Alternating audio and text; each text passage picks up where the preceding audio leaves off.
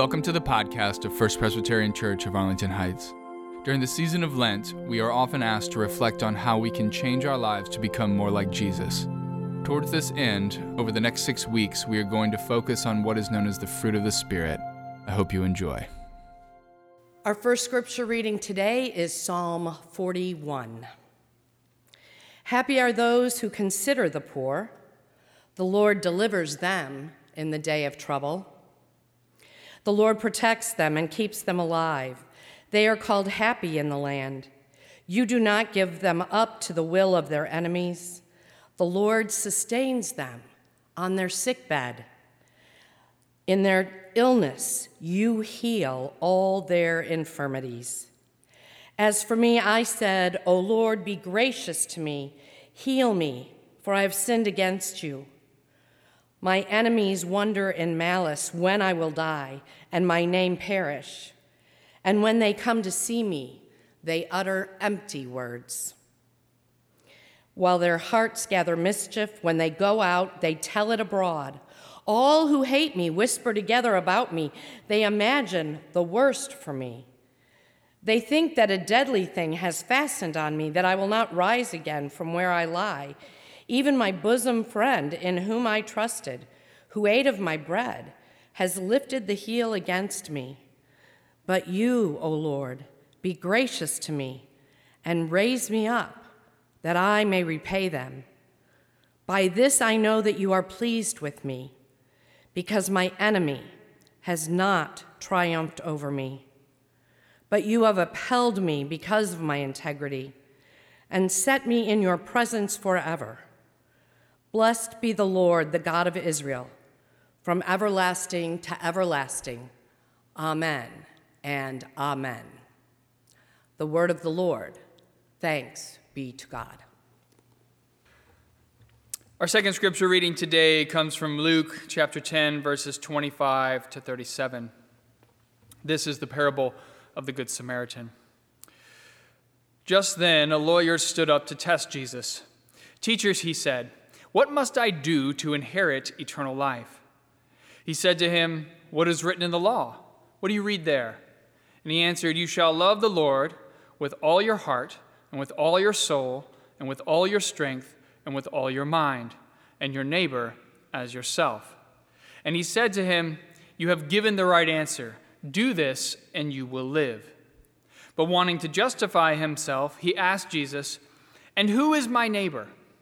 Jesus replied, a man was going down from Jerusalem to Jericho and fell into the hands of robbers, who stripped him, beat him, and went away, leaving him half dead.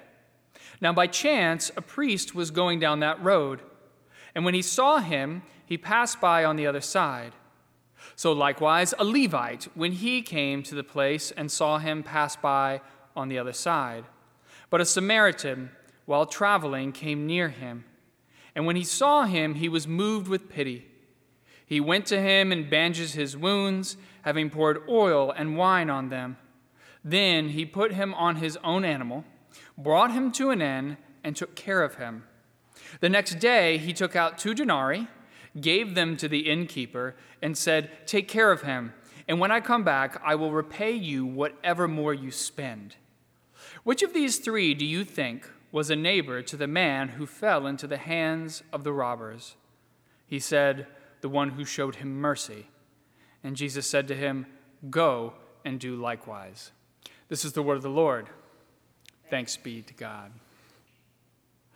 During the season of Lent, we're doing a sermon series called The Fruit of the Spirit. The idea behind this series is that when you're in touch with God's Spirit, you come to embody certain qualities. And these qualities are outlined for us in Paul's letter to the church in Galatia. They are self-control, patience, kindness, joy, generosity, gentleness, peace, faithfulness, and love. Each week, we're going to examine one of these fruits of the Spirit in detail. We're going to dive deep into it so that we can try to live it out throughout the week, which is going to lay the foundation for what we're going to talk about in the coming week. And last week, we discussed the fruit of joy. In order to experience joy in our lives, we have to tear down the barriers that separate us from one another. And as those barriers fall, it allows you to experience this deep, intimate connection with the people around you.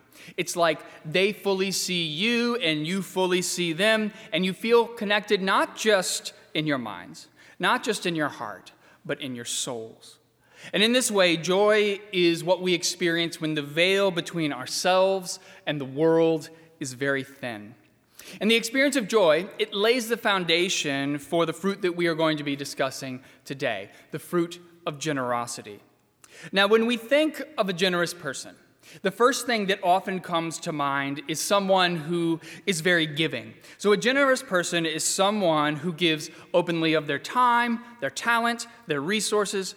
But the spiritual discipline of generosity is actually much deeper than simply giving to others. So the root word of generosity comes from the Latin word generosus, which denotes someone who comes from noble birth.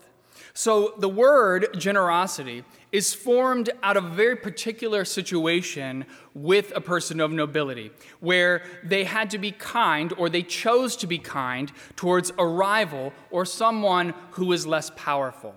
So in other words, generosity is when you hold power over another person, and you could tip the scale in either direction. This other person is very vulnerable, and you have the option to walk away, leaving them helpless, or you can tip the scale in the other direction and offer them help. Now, this dynamic is highlighted in a very profound way through the parable of the Good Samaritan. Jesus tells us that there was a Jewish man who was walking from Jerusalem to Jericho.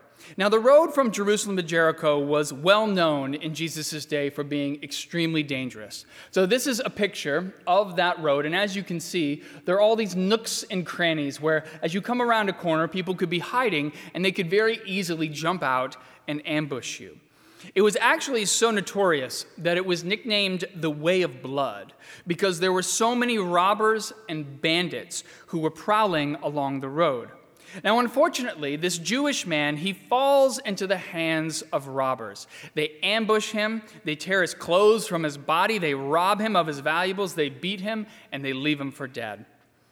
Then Jesus tells us that 3 people end up coming across this man. Now, the first person is a priest. Now, the priests, they were the ones who worked in the temple in Jerusalem. These are men who come from the aristocracy, but they are men of high repute. These are people who are looked upon by the public as having a lot of moral authority. So the audience would have expected him to stop and help the dying man, but he passes by, not providing him with any assistance. The second person is a Levite. Now, the Levites were also part of the priestly class, but they held lesser positions, and they were not as highly regarded. However, the audience listening to Jesus' parable, they would have expected the Levite to stop as well and help the dying man, but of course he passes on too, not providing him with any assistance. Now, this is the setup in the parable, and it's very important to understand that you have these 2 very moral men who decide to leave this man who is dying on the side of the road in peril without any help. But the setup, what it does is it makes the punchline of the parable so much more powerful. You see, at the time that Jesus was telling this parable, people expected that the third person who would walk by would be an Israelite, who was just your average guy. So the grouping was usually a priest, a Levite, and an Israelite. Like, a priest, a Levite, and an Israelite walk into the bar, right? It's the same type of thing we do when we group 3 people together. But Jesus doesn't go with the expected formula. He deviates, and he goes with a Samaritan. Now, today, most people don't know about the reputation of Samaritans during Jesus' era. But a lot of animosity had built up between the Samaritans and the Jews. They kind of hated each other for a lot of different reasons. Now, the Samaritans thought of themselves as actually being far superior to the Jews. They were much more cosmopolitan, they were much more open, whereas the Jewish people tended to be closed. And every so often, they would have skirmishes between each other. The Samaritans would attack the Jews, and the Jews wouldn't hesitate to return the favor. Now, it's not all that different from the situation that we see today in Israel, where the Israelis and the Palestinians will often trade shots with one another. So a good modern equivalent for this story would be something like this. A man lies wounded on the side of the road. And then Mother Teresa, she saw the man and that he was suffering, but instead of help him, she kept walking on by. And then, after she left, a little while later, Nelson Mandela, he came walking along, and he saw the man dying on the side of the road, but rather than help him, he kept on walking by. And then finally, the last person to cross his path was Osama bin Laden. He cared for the man, he provided him with aid, and he made sure that he was going to be healed from his wounds. Now, that's what it would have been like to hear this parable in Jesus' day and time. It was supposed to shock you. It was supposed to move you out of your prejudices, because everything that you know tells you that Osama bin Laden is evil and he's not capable of doing anything good. Now, I think it's important to note in this parable, the Samaritan actually does not know this man. They're not related to each other. They have no affiliation whatsoever. In fact, they're sworn enemies. And yet, the Samaritan is the one who offers assistance. Remember what I told you earlier? Generosity is when you hold power over another person and you could tip the scale in either direction. You have the option to walk away, leaving them helpless, or you can choose to offer help. The Samaritan has every reason to keep on walking. He comes across a Jew who he's been taught to hate his entire life. And given their dynamic, I don't think it would be unreasonable for the Samaritan to take one glance at this battered Jewish man and think to himself, he got what he deserved. I can also imagine how when the Samaritan returned to Samaria, he might even become a minor celebrity among his friends by telling this story in the marketplace. You know, on my travels to Jericho, I came across a Jewish man on the side of the road and I left him there to die. And his friends would probably listen with nods of approval and say, good for you, man. Way to stick it to those Jews. But the Samaritan, who holds all the power in this situation, he tips the scales in the other direction. He takes the injured man, he places him on his animal and takes him to an inn where the Samaritan cares for him. And then, when the Samaritan has to leave, he tells the innkeeper to look after the man. And whatever costs are incurred, the Samaritan will pay those as well. Now, what this story reflects is the true definition of generosity. When you go out of your way to transform another person's life, even when you have every incentive not to do so. The question we have to answer is, how do we cultivate that kind of generosity as Christians? And personally, I think it all begins with a total shift in the way that we see the world. And personally, I think this shift can only occur with the experience of joy. Now, as I stated at the beginning of the sermon, joy comes from tearing down the barriers that really separate us from one another. And when you have developed the spiritual discipline of joy, where you have removed the veil separating you from other people, you begin to understand that we are all one, that we are all unified together. And once you experience that connection, you come to realize something quite profound. The idea that you own something is kind of ludicrous. Every resource you utilize in your life, whether it be food, clothes, medicine, your cell phone, your car, or the roof over your head, all of those things originate from the earth. And the earth comes from God. And so anything that you actually think you own, you're really borrowing from God during your stay on this planet. And once you've let go of the belief that these things in your life belong exclusively to you, then it becomes much easier to share what you have for the benefit of others. This is why the Samaritan is willing to go to such lengths to help this man who is dying on the side of the road.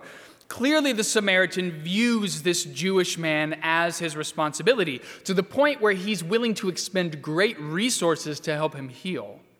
So what this tells us is that generosity is more than simply our outward actions. For Jesus, generosity is a state of being. It's an orientation of our character, an understanding that our responsibility to love our neighbors extends well beyond our family, our friends, and our colleagues. For Jesus, true generosity is when we assume responsibility for caring for the strangers in our community we don't currently know, but who require our help. And what's really neat is that we're doing that right now in the middle of this crisis. So Michelle Hollyfield came to me and told me about a need that Journeys has right now, which is that because the libraries have closed and because there are so many places that have just shut down, that people who are homeless have nowhere to spend their days. And so she came to me and told me about this issue that Journeys was having, that they're packed full. They have too many people. And so we went to the trustees and we asked if people in our community who didn't have a place to stay could use our gym for the day. And they have been, and they've been so grateful that we've opened up our space to them so that they have a place to go. Now, this is exactly the definition of generosity that Jesus seeks from us, to care for those who we don't even know. And I also want to talk to you today about something that we can do that's coming in the future that will be even bigger than what we are trying to do right now in the middle of this crisis. So there is something that has transpired in this church over the last year and a half or so, and particularly in the last 3 months. Now, if you were here during Lent last year, I preached a sermon series, The Footsteps of Jesus. You may have heard me preach about the idea of First Pres possibly creating a clinic in our church for people in our community who are uninsured, who are underinsured, and lack access to primary medical care. Now, I was promoting this idea because one of Jesus' commandments to us as Christians is that we are to bring healing to the sick. Now, as a result of this sermon, I formed a committee of medical professionals from our congregation to investigate what it would take to establish this clinic. So I got together with nurses and doctors and dentists and dietitians, and our research led me to eventually have conversations with Northwest Community Hospital. Now, what I discovered is that Northwest Community Hospital, along with many other types of medical services in the area, they have done a remarkable job of creating quality resources for those who are uninsured or underinsured. There are several free clinics in the area, and those clinics provide a myriad of quality services. The issue they face is that many of the people who could benefit from those services are not even aware that they exist. And so what we did was we had our medical professionals in this church start going to pads, talking to the guests who were there to help them understand that these services do exist and how they could access those services if they were in need of them. Now, I will admit to you that I was both happy and sad to learn of this news. I was happy in the sense that there were already good medical services in place for a very needy population of people. But that also meant that our idea of creating a clinic was dead in the water. But then, a few weeks after our conversations with Northwest Community Hospital, I was emailed by a representative from the Kenneth Young Center. Now, I don't know if you've ever heard of the Kenneth Young Center. I had never heard of them before they emailed me. But they specialize in working with behavioral health services for people who are uninsured or underinsured. The woman who was coming to see me was named Kate Garabak, and she wanted me to know that the Kenneth Young Center was going to be renting out the retail space across the street in the new apartment building, the Parkview apartment building, for their mobile emergency unit. Now, essentially what that means is that when somebody calls the suicide hotline, the Kenneth Young Center will send people from their offices to the scene to try to work with that person, to talk them down, and to get them into treatment. In this way, the retail space that they'll be using is going to be utilized by Kenneth Young Center employees who are going to be on call 24/7 to deal with these emergencies. They just wanted me to know that they were moving in. Now, interestingly, during our conversations with Northwest Community Hospital, one of the areas where they said they were actually lacking, so they said we have everything covered, but one of the areas that we really don't have covered are behavioral health services, what many people refer to as mental health services as well. So I explained to Kate everything that we were trying to do with the clinic and how it hadn't worked out the way we had hoped.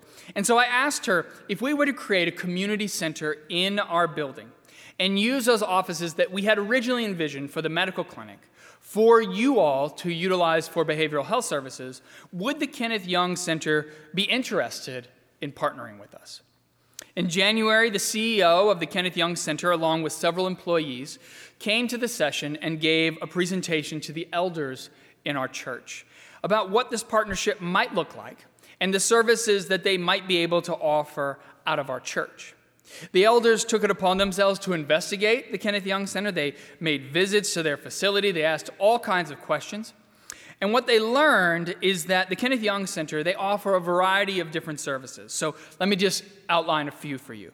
So individual, couple, family, and group therapy, counseling teens and young adults who are struggling with substance abuse and mental disorders, employment services, transitional living programs, and for those who are on Medicare, they will help you sign up for and get access to the benefits to which you are entitled.